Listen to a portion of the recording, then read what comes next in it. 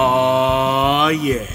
Canceled too soon. A podcast. Podcast. About TV. Television shows. That were very, very short. Canceled too soon. 1 season or less. Oh, yeah. This week on Canceled Too Soon. Rubicon. 13 episodes of The Condor. Listener request. Listener request. Oh, yeah. Hello, everybody, and welcome back to Cancel Too Soon, the podcast where we review television series that lasted 1 season or less. My name is William Bibiani. I'm a film critic for Crave Online, Blumhouse.com. Everybody calls me Bibbs. My name is Typhoid Mary. I'm sure all of our listeners just cleared their own throats. Yeah. My name is Whitney Seibold. I'm a little under the weather, as you can likely hear. There is a horrible disease plowing its way through all of the film critics in Los Angeles, and of course, it's during the 1 week we all get off. Yeah, pretty much. Films come out every time of the year, but like in Hollywood, they kind of try to cram all the screenings in by early December so that all the publicists can take the end of December off. So all the critics usually get the last week in December off, and you got sick. I got sick. That sucks. Yeah. I got sick on my honeymoon. I got no reason to complain.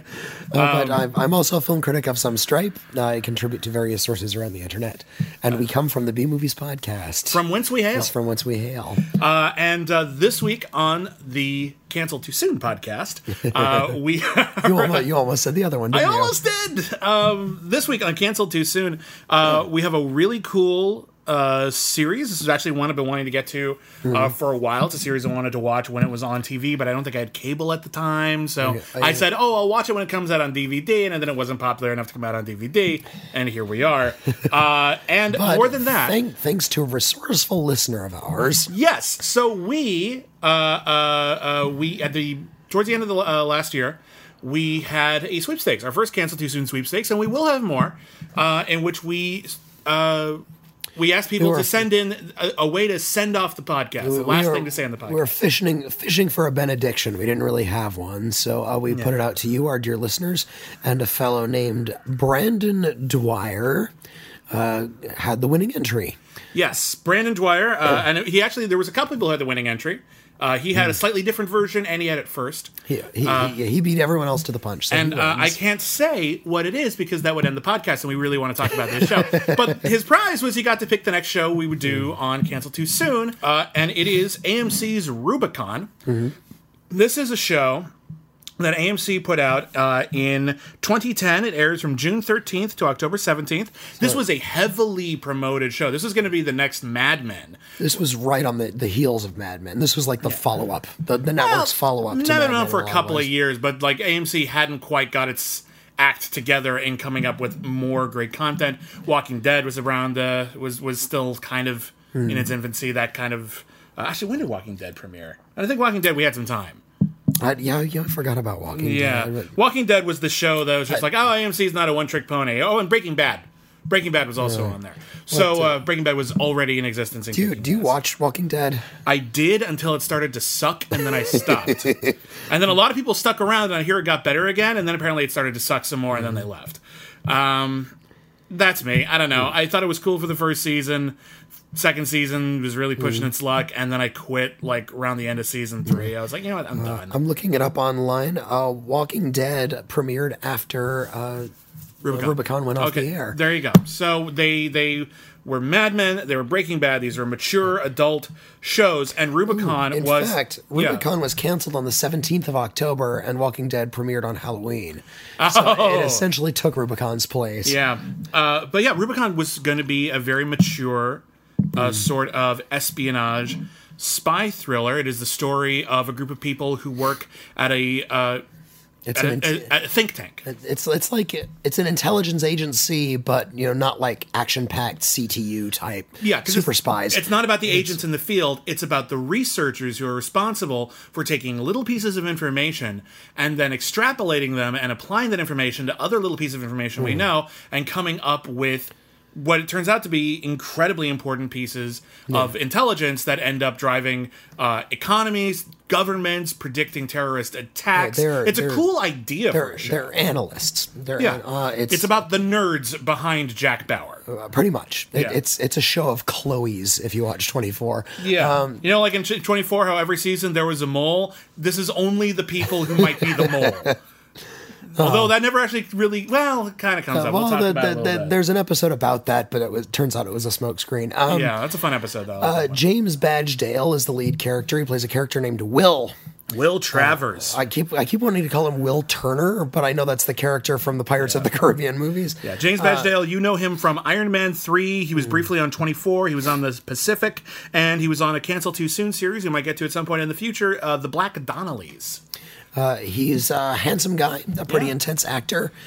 This was sort of his moment to shine. It's kind of a big breakout role. A pity that this didn't do more for him. He's really good in this show. I'm going to say that right now. He's pretty good in general. What I like about him is that he deserves more credit for what he did, on this show and elsewhere. Well, yeah, there was this period where it seemed like James Badge Dale was really going to break out, and then he just never had that one big role. He was in. Well, this was it. Well, you know what I mean, but like that big role that really made it happen. Even though he's really, really excellent on this. This isn't a very showy role. This is about an introverted nerd with wild hair and bad posture who gets involved in conspiracy shenanigans. But like he was also he was in The Lone Ranger. He was in Iron Man 3. He was in like a bunch of like kind of badass roles. Like he was playing like the assassin who tries to kill somebody in like a lot of different movies. He was a tough guy on 24 as well. Yes, yeah, it was. So the show started up as sort of inspired by, as they said rather openly in all the press releases, it was inspired by 3 Days of the Condor and The Parallax View. There's like 70s espionage thrillers that were kind of slow burn and have now become kind of trite in the modern day, but 3 Days of the Condor still works really, really well. They still hold up if you go back, but the newer thrillers don't quite hold up, especially post Cold War. The idea of the Cold War thriller was for a long time in two camps. You had the really broad James Bond, in like Flint, kind of super spy fantasy of the Cold War, but then you had, especially in the 70s, these really mature, very cynical, very political, like there were serious movies that happened to have mainstream appeal that were spy thrillers, but they were a lot more muted, they're a lot more casual, a lot more about character, and this is where you get stuff like, and there's a lot of shout-outs on the show to 3 Days of the Condor, there's some obvious shout-outs to The Conversation, a brilliant Francis Ford Coppola movie starring Gene Hackman as a wiretapper. If you haven't seen it, stop the podcast, watch The Conversation, come back. Especially The Conversation. Holy crap, The Conversation is great. And 3 Days of the Condor, if you haven't seen it, stars Robert Redford as an analyst, a CIA, FBI analyst. I'm trying to remember what agency. CIA. At a secret think tank. He goes out to lunch and he comes back and everyone's dead. Everyone's dead, and everyone thinks he did it. He's completely out in the cold. Faye Dunaway's in it. Max von Sydow plays the shadowy character. Yeah, it's a really, really great movie. We showed that at the New Beverly recently. Actually, it holds up real well. But you're right. So basically, what happened with the show is I was going to say that was the original pitch, and that's how the pilot worked out. But then the original showrunner was fired after the pilot, and they replaced him with a different guy, and it becomes kind of a different show almost immediately. Yeah, but it's tricky, though, because even though they're obviously trying to make it into a different show, they still have to deal with all that plot. So Rubicon starts off as a pretty straightforward, but pretty straightforward spy thriller storyline about a independent think tank analyst whose boss is killed under suspicious circumstances, and he starts investigating what could be a very massive conspiracy, and that was the plot. And then, especially from episode 2 onward, it becomes more of an ensemble drama about the people who work at this think tank, but at the same time, they just threw that espionage ball in the air, and they have to keep it there. They can't drop it. So they're always. So basically, whenever he's at work, it's one show, and whenever he's outside of work, it's like he's in a completely different series. It's there are a few scenes throughout where like somebody charges up a hallway and like holds out a piece of paper and says, "Hey, look, we found him." But that happens like once every third episode. And Right, which is probably accurate to the job. There's probably a lot of drudgery involved. And I appreciate that. And had the show kind of focused on sort of the drudgery as sort of the theme of the show, it would have been a little bit, had a little bit more focus. But instead, it's just sort of people going about their day. And they're trying to treat their interpersonal dramas as like really serious drama. Yeah. And it's not about the drudgery, it's about their interpersonal drama, and it's about their relationships, and it's about their addictions and habits and backstories, and that is so not interesting to me. It's interesting as sort of like noise in the background to me, but when you make it the focus, especially considering how little we know about most of these people, with the exception of Will and his secretary or personal assistant, or kind of like Maggie, and like some of his bosses who end up being kind of involved in this conspiracy, like all of the other like peons, the echelon guys, we never see them outside the office. Like they're always at the office or like just outside the office. We never see them with their wives or their kids, or we never see the one who ends up having like an alcohol and drug problem out doing alcohol drug things. It's always at the office, and it's an odd focus, and it really does feel like they were trying to rejigger it from what they had. What it was essentially is the A plot and the B plot were switched. The A plot was supposed to be the spy stuff, and the B plot is I'm an alcoholic, and we deal with that in that one episode. But instead, that's the focus of the show, and the B plot is this conspiracy with the four-leaf clovers. Usually that's the sort of thing that happens. Yeah, one second. Usually that's the sort of thing that happens as the show goes on.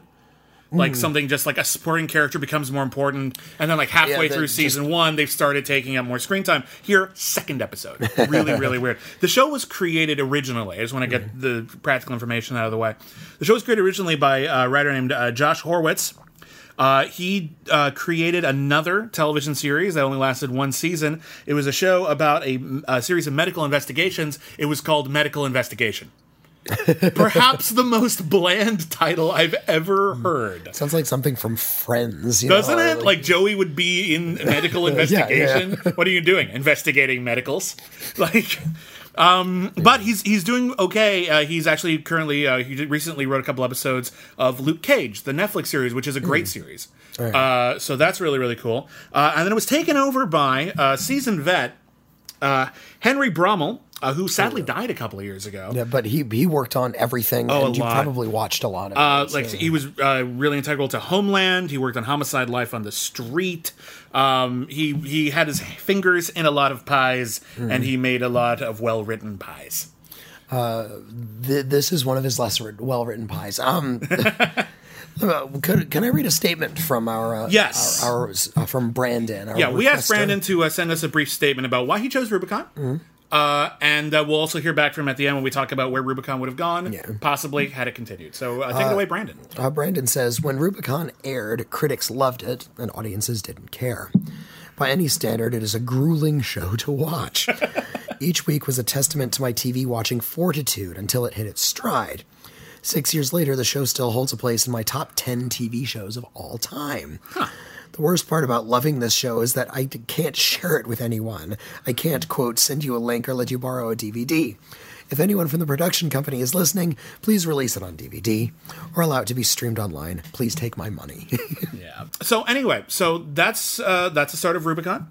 Now, Rubicon, again, it starts off pretty straightforward. The pilot episode is not called pilot episode for a change, which I appreciate. The pilot starts out with like the pilot episode is called Gone in the Teeth. Okay, that makes perfect sense. Probably references some line of dialogue. Yeah, or some classical well, first of all, the title of the show isn't really explained until late in the show. The title Rubicon alludes to the Rubicon River that Caesar crossed in order to essentially take over Rome and turn it from the Roman Republic into the Roman Empire. It was essentially a tale of military conquest within the context of the show, which I guess is kind of what the characters are doing a little bit. But that story of any sort of military action doesn't come into play until later in the series. So I'm not exactly sure what the title is supposed to be alluding to from the outset, if they meant to be alluding to the Rubicon River or what. It could be anything. It could be anything. It could have called this, with all the imagery going around, it could have called it four-leaf clover. For all we knew, Tinker Tailor Soldier Spy is another like spy story, and it just alludes to stuff. Well, that's a metaphor, but like it alludes to a children's rhyme that's popular in England, but not in America. But it doesn't necessarily have anything to do with spying until you know the context. Well, yeah, you see what I mean? Like it has. Well, it has the word spy in the title. You know what I mean? Like, why is that a spy thing? Well, you'll read the book or see the complicated movie. And you still won't understand. Oh, I love that movie. You shut up. No, I got to interview the screenwriter of that movie, and my first question was, "What the hell is this movie about?" And his answer was, "You tell me. I don't know." Makes sense. But the inciting incident of Rubicon is a suicide. I think the actor's name is Harris Yulin. Yulin. Harris Yulin. You know Harris Yulin. Prolific character actor. He was in Scarface, Training Day. He was on 24, Buffy the Vampire Slayer, Multiplicity. He was the judge in Ghostbusters 2. That's right. And, of course, he was on As the World Turns because all the best people were. Is that your go-to As the World So Turns? the show begins with Harris Yulin's wife, played by Miranda Richardson. Miranda Richardson, who you know from everything. She's kind of the get of the show. Yeah, like she's that one big star. The big star. Miranda Richardson, you know her from Sleepy Hollow, the TV miniseries Merlin, The Crying Game, Blackadder. Her husband... She's so good in Blackadder. So fucking great. Her husband, Harris Yulin, basically sees a 4-leaf clover. There's like a secret message, and he kills himself, and that's what sets it all off. And then the next day at this government think tank, we meet Will Travers. API is the name of the agency. We meet Will Travers. We meet his boss, David, played by Peter Garrity from The Wire, Homicide: Life on the Streets, and the Maria Bello version of Prime Suspect, which we will get to on Cancel Too Soon once we can track that one down. And he runs this think tank, and together they sort of, or Will discovers a code hidden in crossword puzzles in all of the major newspaper publications. There's like one really specific, weirdly complicated clue. And the implication is that that's a code. Someone's supposed to interpret that. He brings it to his boss. His boss brings it to his boss, Kale, played by the great Arliss Howard. Arliss Howard, you know, from True Blood. He played the adult version of the protagonist at the end of The Sandlot. He was in Full Metal Jacket. He was in Moneyball. He's a great actor. And married to Deborah Winger. Oh, I didn't know that. Yeah. Okay, so Kale brings it to his boss, Spangler, who is played by that guy from Die Hard with a Vengeance who keeps chewing on his glasses and is only in one scene. Oh, yeah, that's Remember that guy? Yeah, still trying to butch up by chewing on your glasses. He does the glasses thing in the pilot episode. That's how I recognize him. I was like, what? But he's actually played... That's his move. That's his one actorly move. That's all he's got. But Spangler is played by Michael Christopher. He's also a screenwriter. He wrote The Witches of Eastwick. Oh, no kidding. And the excellent HBO movie Gia, starring Angelina Jolie. Oh, it was like her breakout role. I call it excellent. That's a good movie. Right. What are you talking about? It's not a good movie, but okay. You shut your mouth. You shut your dumb mouth. I won't. No matter how Gia bashing. However raspy I am, I will not shut my mouth. Oh, God, you have no taste. In any case, he wrote those things. Taste, thank you. Anyway, Spangler goes to his cabal of white, old, rich guys, and sure enough, David, Will's boss, gives Will a few unusual sort of trinkets. He gives them a book of like a travel book, I think it was. Was it a travel book or was it like a motorcycle? It was a motorcycle like maintenance book. And he also gives him his Norton. I think it's a Norton Commando, which is a great bike. That's a really good gift to get. And he just says, "Well, you shouldn't be doing this job. You're too good for it. Your wife and child died in 9/11," which that's heavy. And he says, "Get out now while you still can." And then the next day, David dies in a giant train accident. A very mysterious train accident. Well, at first it's just like double indemnity level. It's such an unusually big way to kill somebody that you think it's going to end up being maybe a little bit bigger than what's. When we find out like more about what's actually at stake in the conspiracy and who's involved, it's a little huge. Everything else they do is really on the slide. It's kind of high profile for what they were trying to do. And I would think that maybe they were going to do the train thing anyway, but they would never really get into that. Yeah. But anyway, Will gets promoted. He gets a job that he wasn't looking for, and he's now head of his sort of division. His division. Yeah. Passing over one of his coworkers. What's his name? Grant Test. Grant. Grant, who is played by the late Christopher Evan Welch, who was on Silicon Valley. He was also in The Master. Ah, okay. He died a couple years ago as well. That's Grant has a home life that's a little bit rocky. yeah. He's got a wife who's very stressed out about the kids and the bills, and he's got a job that he loves and it's really, really important, but it doesn't pay that great. And also, he can't tell her about it. So yeah, everyone's sworn to secrecy about it. Whenever he's at the office, he can't tell his wife what's going on, so he lives a very strained home life. The other people in his division there's Miles, played by Dallas Roberts, or as I like to call him, the American Chris O'Dowd. Doesn't he look like Chris O'Dowd? It's crazy. He's the Chloe of the show, and that he's sort of like the nerdy, awkward one. Yeah. He's also having trouble at home. He's almost divorced from his wife, but not quite. Yeah, he hasn't told anyone about it yet. And he's actually had a pretty successful career since then. He's had regular roles on The Good Wife, Unforgettable, and The Walking Dead. And before this, he was even on The L Word for like an extended period. So he's doing okay. And then we have the other member of their team, Tanya, played by Lauren Hodges, who really hasn't broken out. She's really good on the show. The other thing she was in, which is another one-season wonder called My Guide to Becoming a Rock Star. If we can find that, maybe we'll cover it at some point in the future. She's a young woman, and her big drama is that she's an addict. Yes. That's it. And it's just to deal with the stress of it. It's not like they're going off some crazy, after-school special thing about it. Like when people find out about it, they're like, well, that happens. And then we don't really see the consequences of her addiction. No. Other than like being a little twitchy in a bathroom here and there. But she never shows up like completely hungover. She sneaks bottles of vodka here and there. Well, it's actually a while but before it doesn't seem to be affecting her work in the least. It's a while before we see exactly what's up with her. We see her going to work groggy, maybe taking some pills, but they're really vague about it. In fact, in the pilot episode, Will says something to the effect of second day. And I'm like, of what? Sobriety? Being drunk? Chemo? There's a lot of things that could be going on here. I thought they were building it up that we're supposed to think she's an alcoholic and then maybe there'd be some sort of reveal. And no, she's alcoholic. A little bit of drugs. Just an alcoholic. Yeah, did some drugs as well. A little cocaine. Yeah, and, it's a little anticlimactic. Later on in the series, the big drama will come to a head when she's busted. And that's it. And it turns out... it takes like 8 episodes to get there. It takes 8 episodes to get there, and it turns out that this happens a lot to people in incredibly high-stress jobs. And even, like, people who normally would be like, well, you didn't, like, jeopardize our security or anything, so we're going to put you in rehab, and we're going to, like, demote you for a while. Just sort of like a punishment for this, and we're going to keep an eye on you. And it's actually, like, that's very polite and reasonable. It's a little undramatic, honestly. Yeah, it's so polite and reasonable that nothing comes of it. It's like you're waiting for all of this to come to light, and when it finally does, it's not a big deal. And yet, one of the things I like most about this show is when it takes all of these incidents and ideas and big behind-the-scenes super important meetings, and it makes them really banal.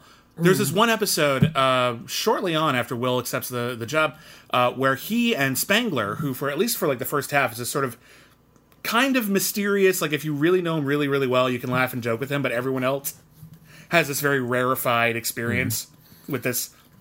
He sounds like Bernie Sanders, by the way. It's really weird. Exactly it's like he just talks like this. That tie.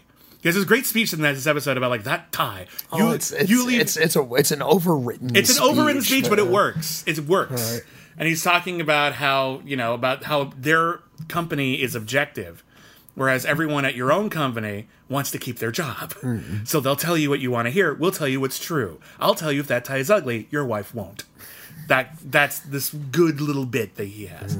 For a long time he's seen in this sort of mysterious, vaguely threatening aspect, and then Will has to go on a business trip with him, and it's kind of dull. And there's something kind of charming about them just waiting for the bus or the subway. I think this would be okay if the show were about sort of their conversations and the way they interact and sort of the mechanics of their day, what they do. If like every episode began with the meeting, we saw them on their lunch break. If it was truly a workplace drama, that's a great idea for a TV series. And there are just moments, when the series kind of captures that. That's kind of that banality.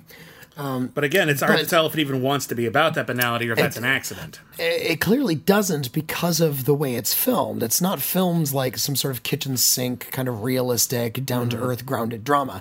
It's shot like a spy thriller. Yeah, it's very dramatically filmed. With the editing and with the lighting and with the even the acting. The actors are told everything's very tense. And the music, of course, is just dictating everything. Yeah. So we're meant to think that this is a big spy thriller with every moment. And it's not working out that way because it's not being presented dramatically. Yeah. Or rather, it is being presented dramatically. It's being presented too dramatically. But it's not dramatic enough. And again, the real issue here is that every time Will is in the office, even if they're talking about something really big, there's this ongoing investigation. There's a lot of mini investigations, smaller assignments that take only one episode or two to resolve. But the big thing that they're responsible for doing is figuring out who this mysterious person is in a photograph with a known terrorist. This person, we find out his name is George Beck, and we know nothing else about the dude. And a lot of episodes are dedicated, significant periods of time are dedicated to deciphering these clues about who George Beck is. And here's the problem. It's all academic. It's all, and I appreciate that from their perspective, it is. But from a dramatic perspective, watching this for a long period of time, and I can only imagine how difficult it must have been watching it only once a week as opposed to binging it like we were able to. For a long period of time, we don't know who this person is. We don't know what he's up to. Well, we don't have a face. There's no impeding, like, immediate threat. I was about to say, they're tracking down this mysterious character, but we don't know the significance of that character at all. And neither do they for a long time. Does he have a bomb already? Yeah. Is that even what he wants to do? Was he last seen in Minneapolis? What is he up to? Yeah. What is this mysterious person? No, they're just sort of... He's just on a list. It's kind of like watching someone else do a Rubik's Cube. Where it's just like, and then you find out afterwards, and that Rubik's Cube was connected to a bomb. You should have told me that first. That would have been exciting. In a way, the show needed to be stupider. It needed those like dumb, clunky, cliched thrills. At least a few. To kind of move it forward a little bit. And the other thing is that when Will is outside of the office, and like literally the second he steps outside of the office, he's in this conspiracy movie that is way more dynamic, has a lot more like secret codes. He's got this. Miranda Richardson plays the Scatman Crothers character in The Shining, where like you kind of wonder why you keep cutting to her, but then you realize she's going to investigate her husband's death, and then eventually her path is going to cross with Will's, which they do in like episode 10. Really close to the end. There's like one brief moment where you think they're gonna, and then they have like a really tiny conversation, and then they don't, and it's really annoying. Annoying in kind of a good way. Like I was amused, but they're gonna intersect finally. So like she's kind of waiting to be important. We find out that there are people following Will. There's one actually good episode where he sees someone following him. He confronts the guy. It gets really weird. You're not sure how tense it is. And it turns out the boss is like, we have people following you because you work for a spy agency. It's common. We're making sure we're vetting you. What are you, an idiot? But yeah, Miranda Richardson spends the course of the series completely independent from everybody else, investigating her own husband's suicide, meets another woman whose husband also met a similar fate. They find this sort of tying symbol of the four-leaf clover. Yeah. And they find a childhood photograph of a bunch of young boys who are like 8 years old, and that photograph makes no sense. They all grew up to be part of the same conspiracy. That is one really evil 8-year-old swim team. Yeah, I was about to say this. Every kid in this 8-year-old's swim team turned out to be an evil mastermind manipulating world events for personal gain. This is even more contrived than Nowhere Man. It's that is one really involved no girls allowed tree club. And what's weird is that if they just hadn't had that photograph, if it had just been some other unifying little clue, like one thing they do have is like all those guys work at like this sort of dummy corporation, this Atlas corporation, Atlas Campbell, Atlas Thompson, something like that, something very somewhat general, somewhat banal, and a lot of them have like little office things from it, like paperweights. And like, he has an Atlas thing as well. He's probably connected somehow. That makes sense. The photograph is really specific and really personal. And I just don't buy it. Like, not one of those guys became like a dry cleaner. Like, nothing. Like, no one didn't meet their, like, one guy. He tried to start a punk band and then he gave up and became like a reporter. Like, something that wasn't like clandestine. Like, it's weird. It's by making it that big an idea, they made the whole subplot seem a little dumber. But not in a good way, but not in that good, exciting, 24 crazy cliffhanger way. It seemed like they didn't know what to do with the mystery. It's like they introduced this photograph of the young boys, and that's an interesting image, and it has a clover drawn on the back of it. And it's like, this is really mysterious. And we come to realize early on that a clover is to Rubicon what like an orange is to the Godfather. Someone's going to die. Yeah, there you go. You know, that has weight. So putting on the back of those kids, I'm like, ooh, what's that mean? It really is dumb, isn't it? A little dumb. When David Lynch was working on Twin Peaks, he started sort of saying really frustrating things that television viewers hate to hear. In that he says he loves a good mystery, and the only thing that can ruin a good mystery is the solution. He doesn't want to. He wants to give you more and more clues, but every clue should make everything even more complicated and mysterious. Mm-hmm. Or at least make it more interesting. Ad infinitum. He's never going to get to the end. Which is actually, again, we've talked about this in other shows. We've talked about this and we talked about certain movies. A good mystery, again, it isn't about who done it. It's about why. And when you start investigating why, and everyone's character and every motivation, everything gets a lot more complicated, a lot more interesting. My point was going to be, even with David Lynch, just being lost in the mystery is interesting enough. I have a feeling that the people who conceived of a lot of the images and a lot of the conspiracy plot points were just sort of throwing it out there kind of at random and then handing it off to another screenwriter, like an Exquisite Corpse style. Yeah. And eventually somebody had to come up with a solution for this, and the explanation they came up with was, like, it seems so rushed and not planned and not thought out. And you got to realize that presumably Josh Horowitz, the original creator of the show, had a plan. Yeah. He must have. Otherwise, he would have been doing a very bad job. And the pilot's excellent, so I believe that he was going to be doing great. And again, no slight to the late Henry Brummel, but like it's entirely possible that, you know, the original game plan for even just the conspiracy, not just the focus of the show, but the actual plot, changed a bit. We had on What the Flick, I do television reviews on What the Flick. We did MTV's Scream, which was just sort of a fun little. We had like a little gap in our schedule, and we were able to fit Scream in, so we did. Scream is a season-long slasher mystery show. Someone's killing all these teens. Who done it? It's kind of a soap opera. It's a fun series, not great. But they changed showrunners between season 1 and 2. And we had the showrunners of season 2 on board, and they changed everything. Like, there was going to be, there was a second killer. We never found out who they were. And we find that out at the end of season 1. I'm not going to tell you any more than that. I don't want to ruin the whole thing for you. Well, you've seen the movie. I think it's... No, but that's not an adaptation. Oh, okay. It's just a similar kind of deal. So, but yeah, so we found out who one of the killers was, but then we found out they had some sort of accomplice. The original plan that everything was plotted around to make sure the story worked when we found out this person was the accomplice, they decided that wasn't the accomplice. Okay. And it worked fine, but like, you know, you can tell that they had to sort of shove some characters and plot points in where they didn't necessarily belong. So and maybe there was a plan eventually, but you can tell that whatever the plan was, they were abandoning it. Yeah. Other things that happen in the show. There's a character we didn't get to. There's Maggie. Yes, we mentioned her briefly. She's played by Jessica Collins. She was on the one-season wonder. Maybe we'll get to it on the series The Nine, which is about a bunch of people who were in a bank robbery and what happens to them after the fact. Yeah. She is kind of the mousy secretary to James Bedgedale.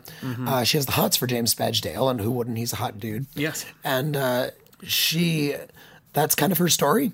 She just has the hots for him, and then she has a one-night stand with a guy who looks a lot like James Bedgedale.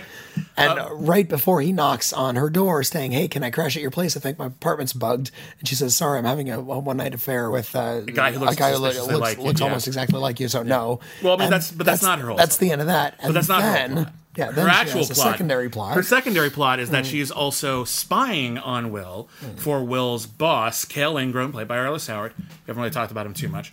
And for a long time, Actually, I would say pretty consistently, Cale Ingram is the most interesting character on the show.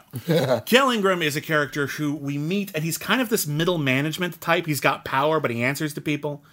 He gives orders, but he's not in any sort of comfortable position.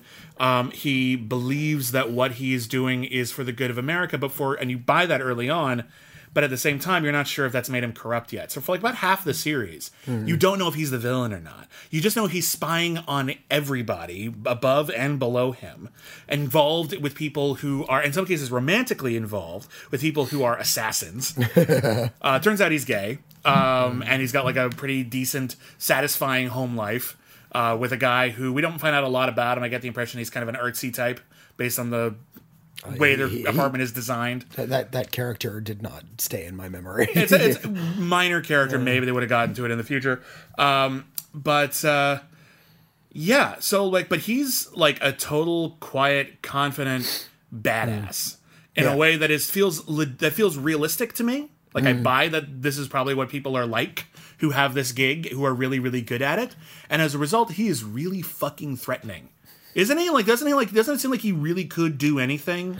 I found that really exciting. I got a completely different impression of that guy. He was so assertive in sort of a social way. I got the idea that he was sort of chummy, that he was like the only trustworthy one, the only one that you could really sort of confide in because he's the one who's going to hold your secrets for you. I didn't trust that. Okay. That's what seems so distant. He's right. Too nice. And then you find out he is nice, but he will also betray you if that's what it takes. There's this great bit towards the end where, we'll get to it later. That's like a big plot point. Okay, so let's see. In the second episode... And there was also... Yes. Do you want to get to the sexy neighbor yet? No, that's later. All right. Because that's fun. So in the second episode, Will investigates more of the conspiracy, but not a hell of a lot moves forward. We can't really do this one on an episode basis. Well, I'm just trying to think of the storyline, just keeping it going as a narrative. In episode 3, we find out there's a whole bunch of like secrets hidden in the motorcycle, like an Easy Rider, but with clues. There's like a code hidden in the seat of the motorcycle. And there's this really fucking weird idea that like, oh yeah, he put a code in there. That's something you wouldn't know. So you'd have to contact his son to find out about it. And then you'd find out the code is about the Yankees, which you don't know anything about, but it refers vaguely tangentially to a guy who has a similar name to you. And that's how you know you broke the code. And I'm watching this and I'm just going, what? There's smarter than I am, and then there's just unnecessarily convoluted. And I think that's where episode 3 sadly found its home. Let's see, episode 4. That's the episode where Will and his boss go on a whole bunch of meetings, and you just see how basically the spy game and the intricate web in which the intelligence community exists in rooms full of men posing to each other. It's very glowering but very clerical. Yeah. There's also a great bit about briefcase etiquette, which I appreciated. It's a detail how to pick the right briefcase when you're a spy. I thought that was kind of fun. Let's see here. Oh, and that's the one where we meet his sexy neighbor. He's got a neighbor who lives right across the way. She is very sexy, and she is played by Annie Parise from Vinyl. Oh, that was her, wasn't it? Yeah, and also from As the World Turns, Law and Order, The Following. He's got a sexy neighbor who's a recognizable character actor.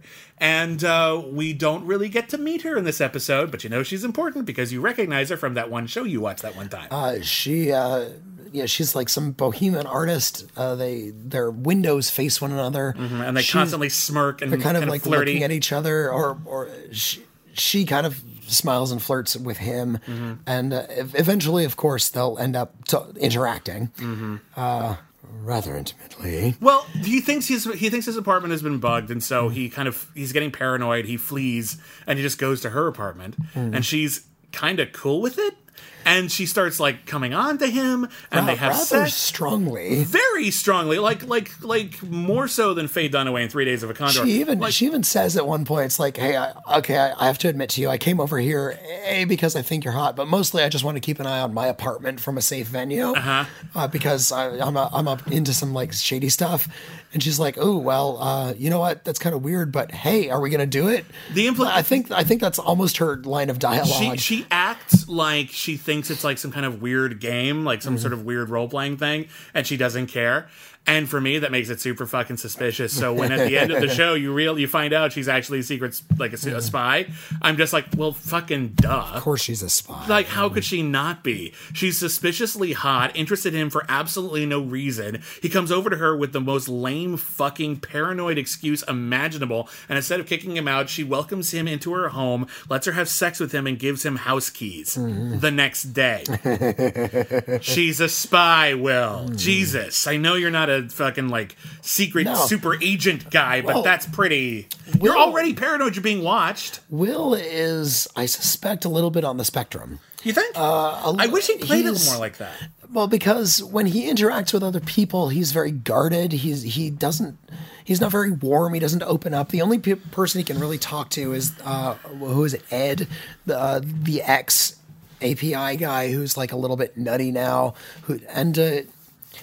The entire, if you look at the opening credits and you look at sort of the tone of the pilot, a lot of the show is based on sort of pattern recognition and those scenes in movies where people put up a bunch of pictures and then connect yarn to all of them. Oh, the Wall of Crazy, I believe it's called. The Wall of Crazy is like a unifying symbol in the opening credits, and it's this guy Ed is the living embodiment of that. He used to see pattern, and now he sees too many patterns. He used to have Will's job. He used to work with Will's boss, who died in the beginning, and now he's long since retired. Will needs someone on the outside to help him do research. He starts coming to him, but then Ed starts going a little off the deep end, and Will realizes that his Wall of Crazy is just a little too crazy. So Will goes back home to his own slightly smaller, less crazy Wall of Crazy. Well, yeah, but he has a Wall of Crazy, is my point. And you can tell that you need sort of a fringe mind to work on this sort of stuff. And you need to be able to connect things that other people wouldn't see, that you got to be vaguely Will, at least obsessive. If this had been more about Will's personality, or if James Badge Dale had really sort of zeroed in on that and played him as a little bit more of somebody who actually was readably to the audience on the spectrum, it would have been a much more fascinating program, because we would get to know the kind of personality that would be drawn to this kind of work, and seeing him outwork in an environment where he's comfortable, even though he's still not completely comfortable having coworkers. But they don't play it that way, because he's always leaving, and he's A, too handsome, B, a little too handsome, a little too charming. It's like in the first episode he has. You know, in the first episode he has Eraserhead hair. Like, they go out of his way to make sure his hair makes him look a little crazy, like a little not cool, and then shortly afterwards he gets a halfway decent haircut. Yeah. I think that was a mistake. Yeah, I liked that interpretation, because James Dale is a very handsome man, but he was playing it like he didn't know he was handsome. Yeah, he had no interest in presenting himself. And that was great, but the story loses sight of that a bit.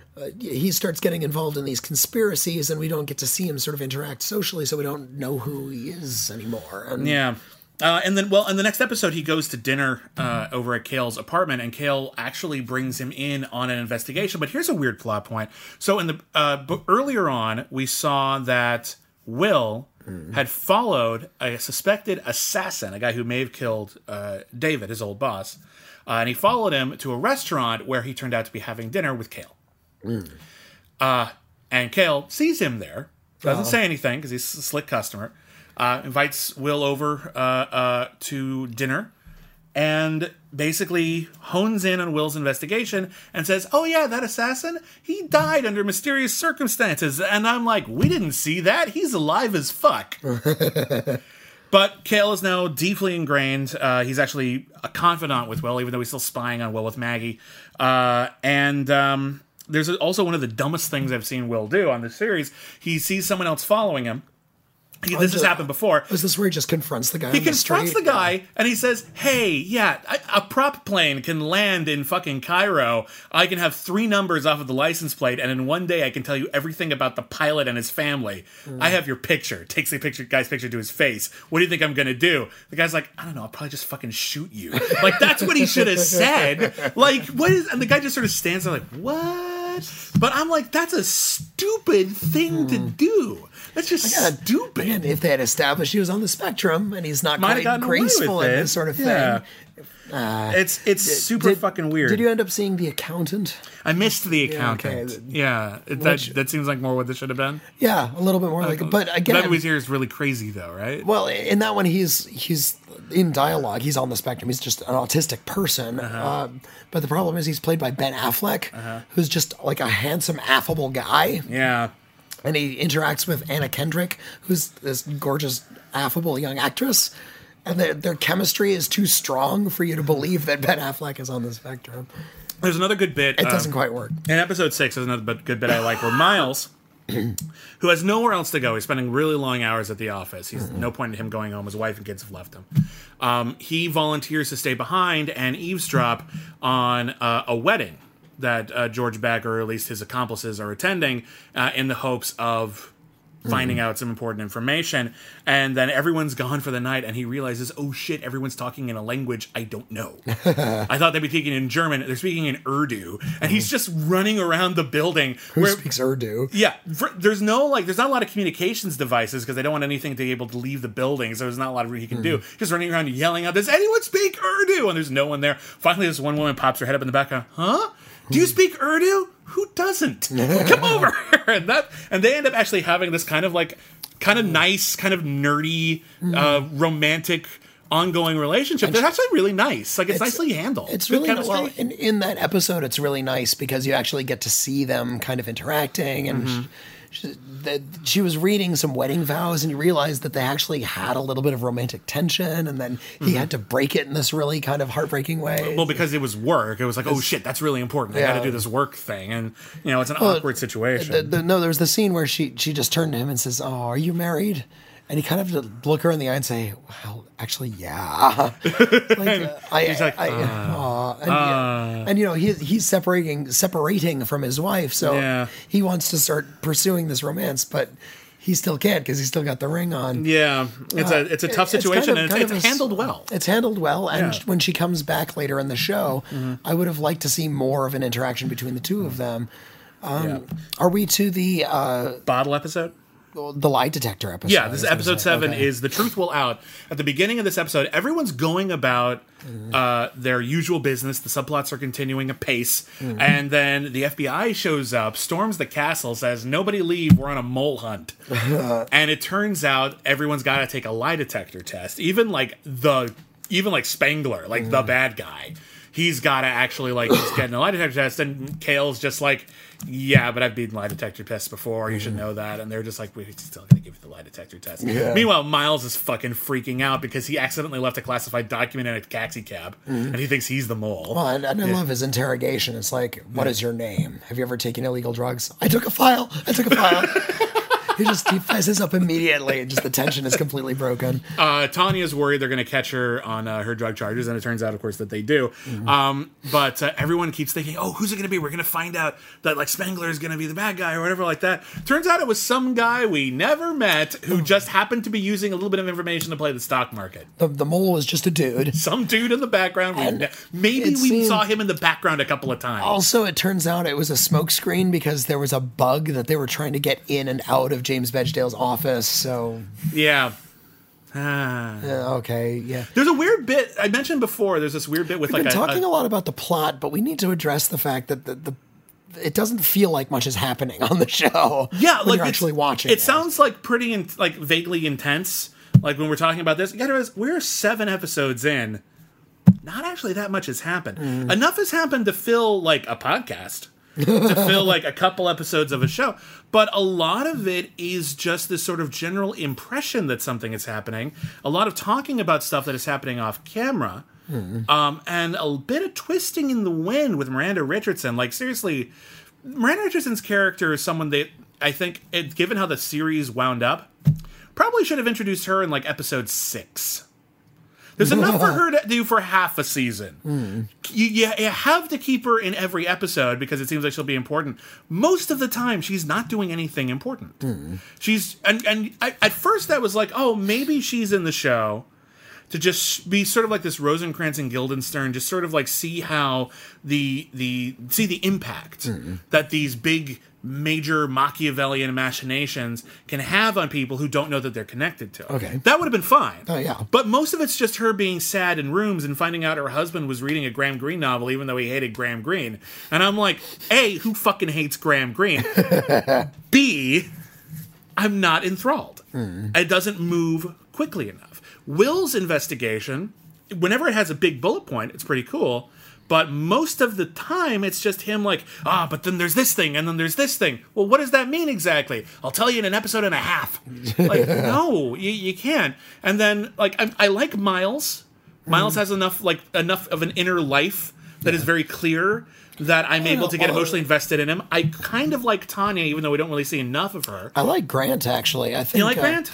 I think Grant is like the most relatable character. The guy who is passed up for a promotion and is grumpy about it. But he's kind of a douche. Well, he's kind of the guy who's like, there's a bit... That's fine. We can all be douches in the workplace. That's true. Every workplace has a douche. I like this one bit. We find out he was named after Ulysses S. Grant. And Tanya was like, you were named after one of the 5 worst presidents in American history? And he's like, whoa. Miles, 5 worst presidents in American history. And it's just like... Yeah, and he lists them, and then the 5th one is Grant. Okay, 1 second. Hey, the cat is over on the sink. Bad cat. All right. Can we get back to the show yes, now? The cat was being bad. Okay. Sergio, bad cat. Okay. What else is happening? Oh, okay. Grant. Let's talk about Grant. So okay. Grant was passed over for this promotion. He's not really that qualified, but he's like a little older than everybody else, and you get the impression he probably should have been by now if he ever was going to. And meanwhile, Spangler, who's starting to catch wind that Will is investigating his clandestine operation, starts chumming himself up with Grant. Like, oh, you have aspirations, Grant? Grant, you wanna lead the team?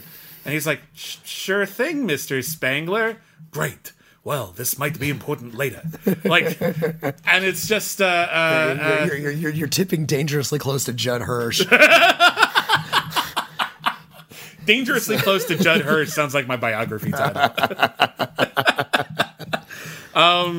But that never really goes anywhere because Will never does it. Because the implication is that Spangler's going to have Will killed, and then he doesn't. Oh, I thought the implication was that he was going to promote Will, which he does.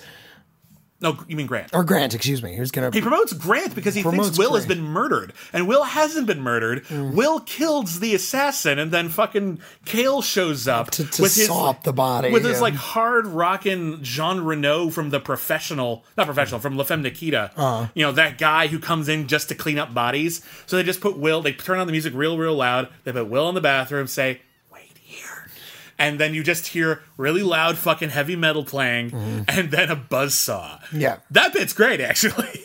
That bit's kind of cool. It's him, like, being involved in something he shouldn't be, but also on the outside. It's kind of cool, also because it's, like, one of the only kind of outrageous, melodramatic things that happens on this show. Yeah. It's like that you've been waiting for something to come to a head. All of a sudden, there's death and violence, like, on camera, finally. Yeah, there's a great bit coming up in the next episode, like episode 8, where Kale... who's been spying on Will with Maggie, just fucking tells Will, oh yeah, Maggie's spying on you. And Maggie's like, why the fuck? Why would you do that? He was like, and Kale's just like, you were in love with him. You were eventually going to betray me anyway. I figured let's just nip this sucker in the bud.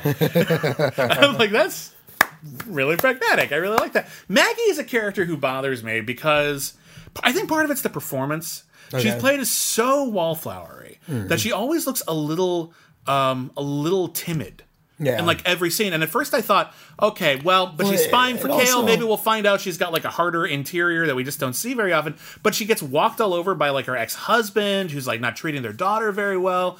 She's just there's not a lot of layers to her. It doesn't help that they cast sort of a wispy actress in the role. She doesn't have sort of a take charge attitude.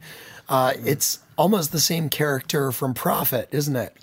A little bit. That kind of put upon not entirely within the loop secretary. But in Prophet, we saw like places. In Prophet, we saw her grow over time and like sort of own her own strength, even when that led her down unethical paths. We saw her enjoying being duplicitous. We don't really get that from Maggie. I get the impression that Maggie is just sort of put upon and sad. My apologies. We didn't actually. Tanya didn't actually get outed as a drug addict until they started doing drug tests, which is shortly after that. Oh, yeah, but it's actually the episode where she and Miles, like the two underling investigators at API, the think tank, are asked to come to a CIA black site to witness a torture investigation in order to verify the information that they're receiving. See, this is the danger of, if you're going to put on this show and you have to go to the bathroom, pause it.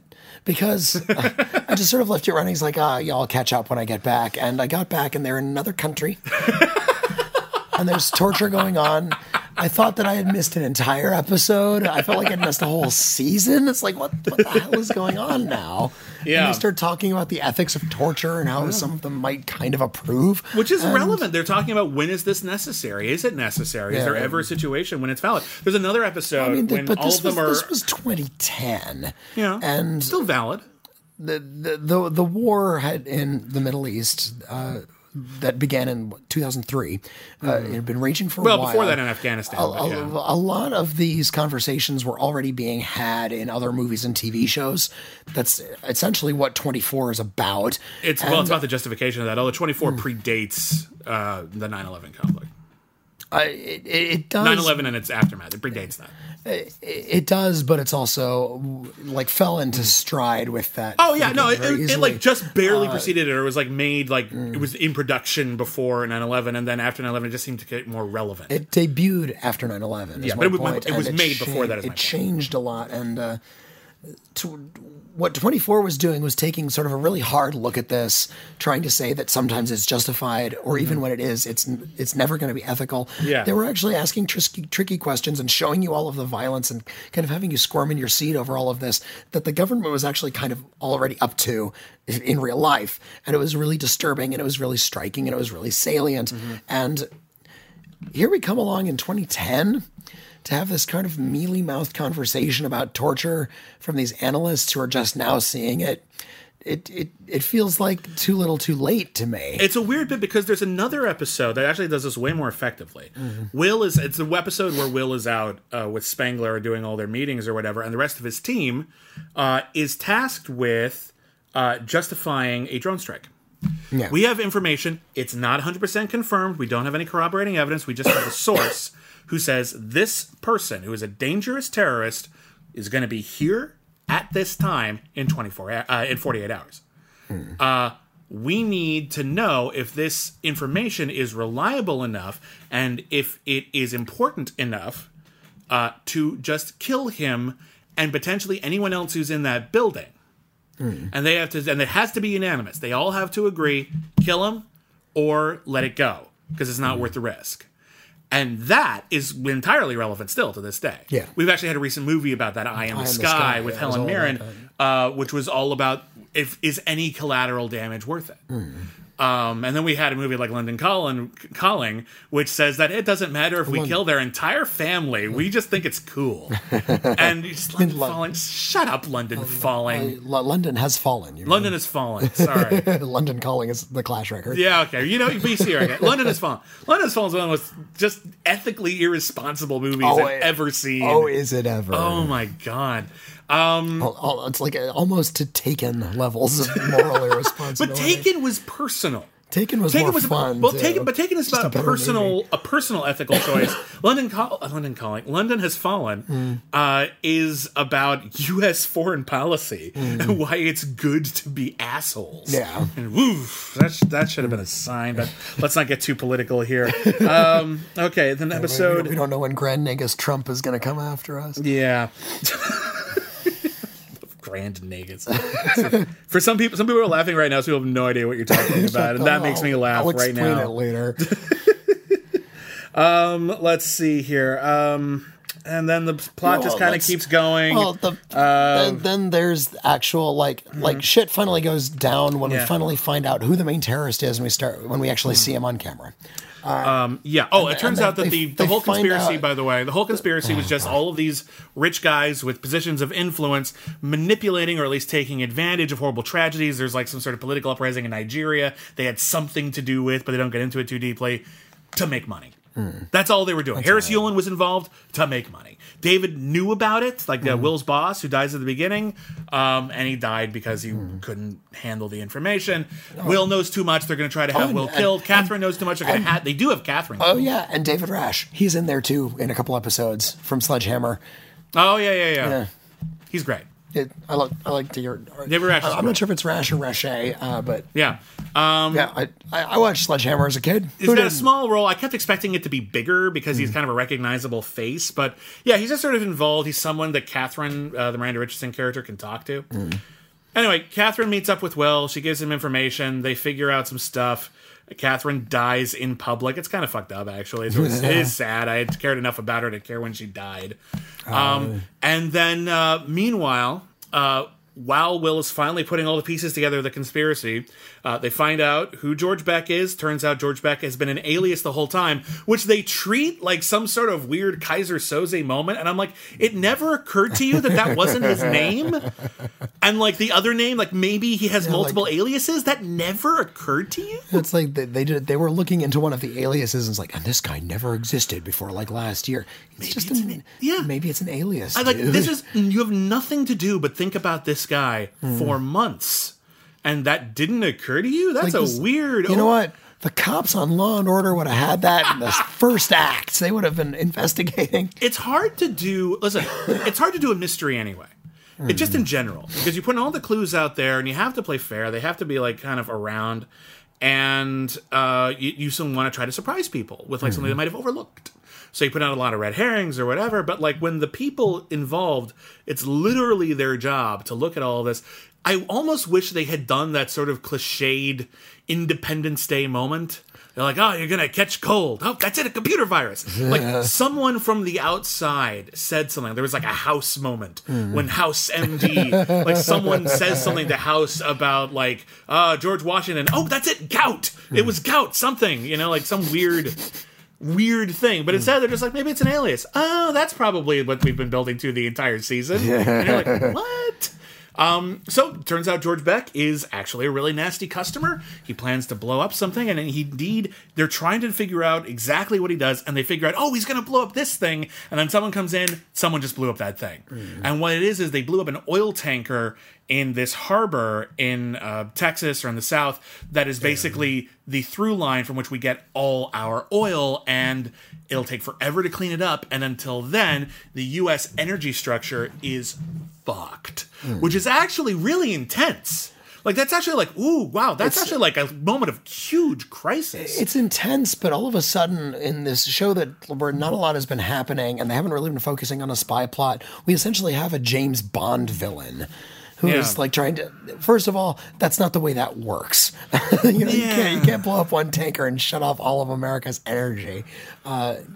But let's let that go for a minute and allow that it's cool. It's a super villain moment in a show that has previously not had a super villain dynamic. Okay, but seriously though, when you think about something like let's look at something like horrific, like 9/11. Okay.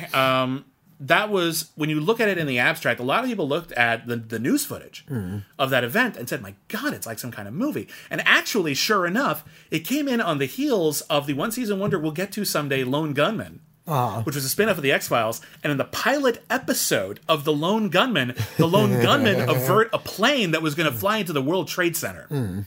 And they end up on the plane and tilting the plane so that it flies between them on its side, all badass. Reality is sometimes over the top and insane. And I buy that someone who's actually trying to destroy America would do something over the top and insane to do it. So I was actually willing to buy that. I appreciate that the logistics of it are probably thinned out in order to like sort of work. It's got to be someone unexpected, because if they just blew up a landmark, we'd be like, oh, okay, we've seen that before. But the idea that they blew up something strategic, that maybe people didn't realize was super important. That makes sense to me. I'm like, okay, I'm fine with that. And then Will gets the evidence he needs to like show that this Spengler's whole operation was behind this whole thing, and then he confronts Spengler on the top of the building. Spengler, by the way, who has been told he's too radical for his organization and just got a 4-leaf clover. It's the implication he's going to die.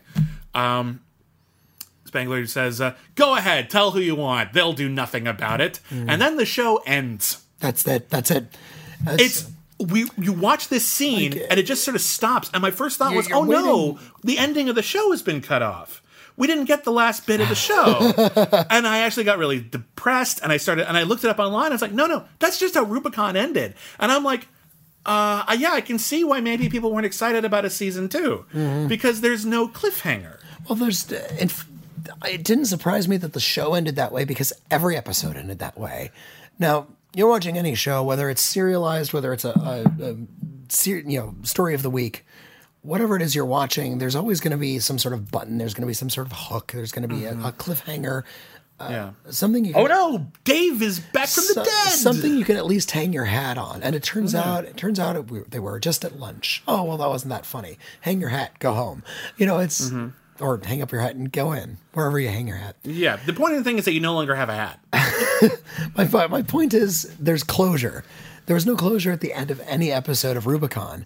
Just sort of, it was the final scene. Didn't end so much as it just stopped. Yeah. There was no momentum at all, not even within each episode or within the whole series. And because it started with such a crackerjack, it built up such a head of steam, you keep expecting it to do something and it never does it. Yeah. It's like somebody revved up a toy car on a tabletop and then dropped it on a carpet. It's like, okay, it's going to go real, real fast, and you put it on a carpet and it kind of crawls a little bit. And it's not like a cool ambivalent ending like Inception, where you never find out whether it's one thing or the other. It's not ambiguous. It's just nothing. Yeah, like that's the thing. It just sort of it's in the middle of a scene. It feels like a mistake. Yeah, and it's kind of frustrating because honestly, the show was maybe it wasn't just getting good, but it started to have tangible stakes. Stuff mattered. People we cared about, or at least somewhat cared about, died. Yeah. America was under attack. So all of these academic discussions that they were having, we see absolutely they mattered. And now their work matters more than ever. Tanya decides to quit, so they're going to be short-staffed. So that sucks. Like, that's going to make it Grant finally gets that promotion. Yeah, because Will just decides to leave. I love the scene where it's nice, actually. Where he gets the promotion, and he goes to Will and says, "Hey, I got promoted. This might make things awkward, but I think I can do a good job. I wasn't gunning for this, but I got this job. He's kind of embarrassed by it. He's a little embarrassed, but he's still going to take the job. And Will just says, "Yeah, it's cool. You deserved it more than me anyway. So peace out." And that's it. And Grant's just left in the office going, "Huh? Well, that went well. That went well. Good for him." Imagine if we had some tension. Oh no. Forget it. Well, it's okay to diffuse tension if you also have tension. Exactly. That's the problem, is that there wasn't enough tension. To diffuse. So it's a frustrating show because pieces of it are great. Individual characters are really exciting. Some of the ideas are really exciting. The occasional the setup was great. Like the pilot episodes you were really excited after the pilot, right? When it's like this show is going to be like really articulate and smart and exciting. I was looking forward to seeing where it was going to go. Yes. Yeah. And then it just doesn't quite go there. Or when it does, it's always sort of tainted because it's also trying to be another thing half the time. But it's watchable. I think it works way better as a binge than it would as a weekly because it's way too much talking about stuff that we're not actually seeing. If it had gone 100 episodes, Brandon has some thoughts about that. Okay, this is Brandon's statement for afterwards. Yeah. It says, "While I love the show, I don't think it could sustain itself for 100 episodes. I would have loved a second and third season that deals with the aftermath of the first. Some would go to jail, some would take their own lives, some would walk free. Cale Ingram would continue to be the biggest and scariest badass on the planet. On the other hand, sometimes it's good that things get canceled too soon. Not knowing what comes next or what's around the corner is the best part of spy dramas." Brandon. That's fair. I think that's fair. I think it's perfectly fair to say that the show probably couldn't have sustained itself for 100 episodes, but I do believe there's enough good pieces here. There's enough good actors here. There's enough good characters who I like the idea of the character. Nothing about the show is so broken that if you continued it, like in second season, like it really finds its stride, that the show couldn't have become really great. It's not that it's broken, it's that they never put it together. I'm wondering if you can put it together. The showrunners had all of these pieces, and they had all these characters, and they had all these great actors, and they never knew what to do with them. The conflict was, and I did a little reading on this, the original creator of the show wanted to be a spy thriller. The second showrunner wanted it to be a workplace drama, and never the twain ever met.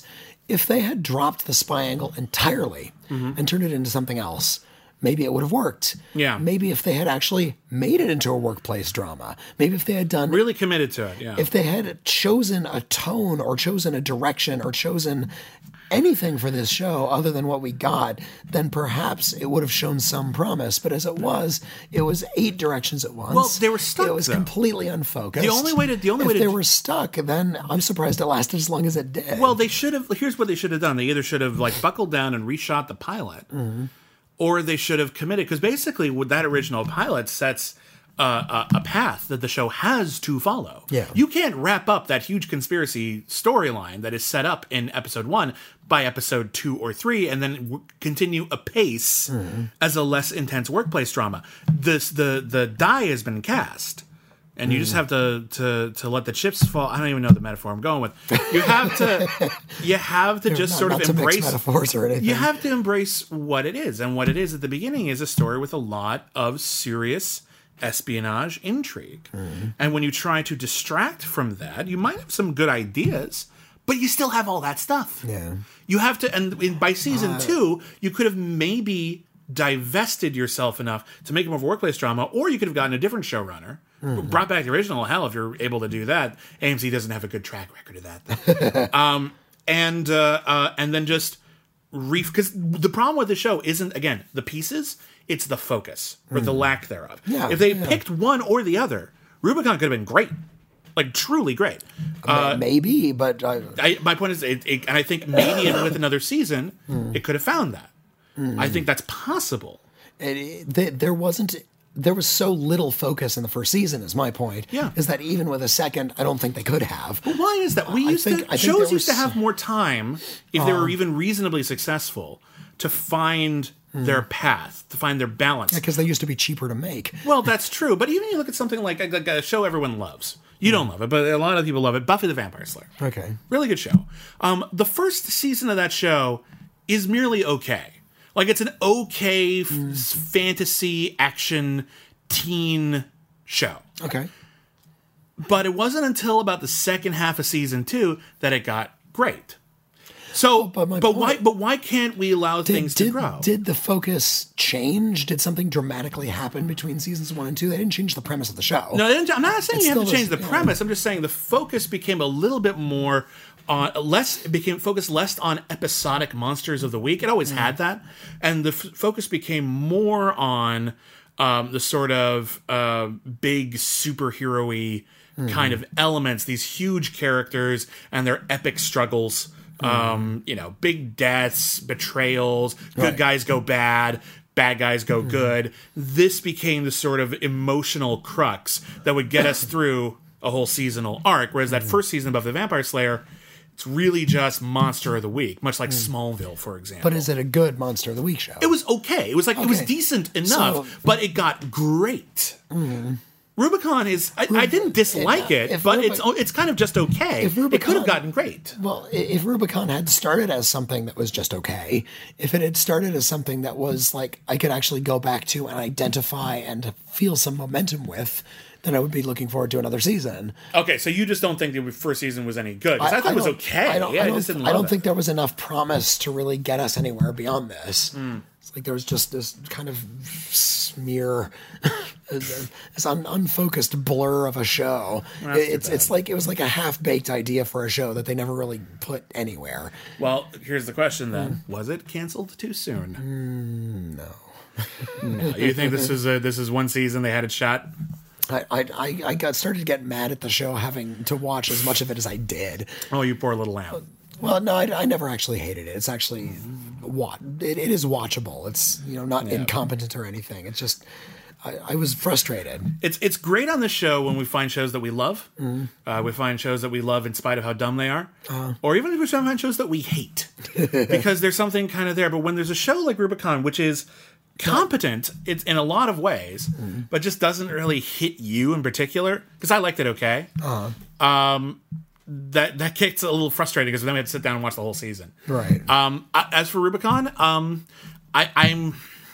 torn because I really do see a path to this show, like kind of like beginning of season 2, firing on all cylinders, getting it right, finding that focus. We had a whole season. There was a lot of changeovers, a lot of unforeseen difficulties, but now we'll have a little bit more time to develop it, get season 2 straight as a razor, make it work. On the other hand, if I were an executive, I'd cancel it. Yeah. It's a little too expensive to take a shot at it. And the foundation is too shaky that I'm not sure we're going to retain a lot of people. But the plot is so developed. Maybe if we'd wrapped everything up in season 1 and season 2 could be seen as kind of a clean break, like a new storyline, maybe I would have given it a shot, because then it would have had but it's season 2. We'll just sort of cut to a year later. There's new characters. There's a new dynamic. There's a new subplot. There's a new conspiracy. Maybe that might have worked, but we're stuck with this. And I think a lot of people are, especially after that ending, are not going to be super excited to see where it goes. So yeah, I agree. It wasn't canceled too soon, but I think that's sad because there's no reason why it had to be. It was so close. It could have been great, but it was just this jumble. And it's a shame. So that is canceled too soon. That is Rubicon. A bit of a disappointment. But God knows we've seen worse. Oh, yeah. Much worse. So sorry we didn't love it, Brandon, but we gave it a fair shot. Apologies to Brandon. But we have to be honest. And it sounds like Brandon's aware that the show has some flaws. But thank you again. Thank you for contributing. Thank you for our wonderful ending catchphrase, which we'll get to in a bit. If you want to suggest a show for Canceled Too Soon, we're always taking suggestions. You can tweet us at CanceledCast. You can also email us, bmoviespodcast@gmail.com. All one word. That is our website. That's our email for both podcasts. Just put the podcast title in the subject header so we know which one is which. You can also ask us questions, comment on previous episodes, episodes that we got coming up if you've seen the show. We would love to hear from you. Do we have any letters this week? By any chance? We do have tons of letters. But for Canceled Too Soon? Canceled Too Soon. Well, then by all means, let's get to a few. Here's a letter for Canceled Too Soon. Okay. It goes back a bit. We're backlogged on all our letters. How backlogged are we on Canceled Too Soon? Do we need to do a whole episode? We may at some point. We may have to. All right. This one comes from Augie. Okay. And it goes back to November. So. Oh, Jesus Christ. Do you want me to read this one? This one's kind of long. Yes. Could you? Because my voice is killing me right now. It's probably killing all our listeners, too. So sorry, guys. All right. Here's the letter. Hi, guys. As much as I would like for you to amend your rules and do a Firefly episode, I have decided that it's been much more entertaining to watch it evolve into a long-running villain for your show. We're not doing Firefly. It had a movie. It had a second chance. I let my brain run with this idea, never a good idea, and here's what I came up with. 1 second, your phone's weird. Okay. We start with the unfortunate premise that Canceled Too Soon has been canceled. Episode 3 of the eventual remake, because everything must have an eventual remake, covers the original show. Oh, dear God. Well, we're getting meta here. Really meta. Well, discussing what might have happened over 100 episodes of the original Canceled Too Soon, the hosts focus mainly on the battle between the show and the fans of Firefly. They propose that in one season there could have been an attempted hostile takeover of the show, which is defeated in the season finale after the secret mastermind is revealed to be a brown coat. For those who don't know, brown coats are fans of Firefly. They're like Trekkies. Perhaps in one episode... They're like Trekkies, but lame. Shut up. I like Firefly. Perhaps in one episode... Because you're lame. Because I'm awesome and you shut your dumb face. Perhaps in one episode, they actually review Firefly, but it turns out that it was all a dream. That's kind of funny, actually. That I might be willing to do. The hosts of the new... We wake up and Joss Whedon is in the shower. That's going to be the last episode of Cancel Too Soon. We might do Firefly as a dream. We're never doing Firefly. We'll do Firefly only if I can make it up. That's what the whole point about going 100 episodes is. You make a bunch of it up. Yeah. The hosts of the new Canceled Too Soon argue for 45 minutes over whether or not that would count. We just did. They finally agree that Canceled Too Soon was in fact canceled too soon, if only because of this ongoing plot that they would have liked to have seen resolved. The new Canceled Too Soon is canceled before this episode is aired. What? Thanks for the great show. I think it was mentioned a while ago, but I would like to put in my vote for Wonderfalls. We're aware of it. I loved it, but I'm honestly not sure if it was canceled too soon or not. I'd love to hear your perspective. Well, thank you for writing in, Augie. Find us in our next letter here. Whitney's email is arranged oddly. I don't know his phone. You okay? Sorry, it's just my voice. You poor bastard. Yeah, I know. Let's see. Somebody wrote in about The Dead Zone, but it was the movie. Oh. For B-Movies Podcast? Most of these are for the B-Movies Podcast. Which you can also listen to. That's where we have our movie reviews and interviews as well. That's kind of fun. Here's another Canceled Too Soon letter. Here's one from Frederick. What's up, guys? Before I start, let me say that you guys have a talent for making movies that I would not usually consider sound very interesting. Anyway, back to the reason we're here. I was watching Stranger Things recently, and after the second episode, I immediately started thinking about a show I haven't thought of in years. Erie, Indiana was very weird, like Stranger Things, from what I remember. So there's my recommendation, Erie, Indiana. Oh, we're totally going to do Erie, Indiana. Oh, yeah. Erie, Indiana is a show I keep thinking lasted longer than it did, but it only had one season. It only had one season. It looms large in a lot of the consciousness of a lot of people our age. Yeah. Who saw it when they were young. There weren't a lot of shows like it at the time. If you don't know what Erie, Indiana is, we might have some fairly young viewers, but yeah, it's a lot like Stranger Things. The tone was a little lighter. It was about a kid who moved to Erie, Indiana. It's a town where a bunch of weird things happened, and there was a different fantastical, sort of morbid adventure every single week. It was a good show, if memory serves. If you liked Erie, Indiana, and wish there had been more of it, there's a great animated series called Gravity Falls, which is very much inspired by Erie, Indiana. We had the creator of that show, Alex Hirsch, on the B-Movies Podcast about a year ago. That show recently ended. It only had 2 seasons by design. It's really great. Which came first, Goosebumps or Erie, Indiana? The books, I want to say Goosebumps, but I could be wrong. But they both hit that sweet spot of sort of dark kid stories. Well, there was a minor boom of those in sort of like the mid to late 1990s. Yeah, we also had Are You Afraid of the Dark, which was a very popular Nickelodeon series. Did you ever see Bone Chillers? No.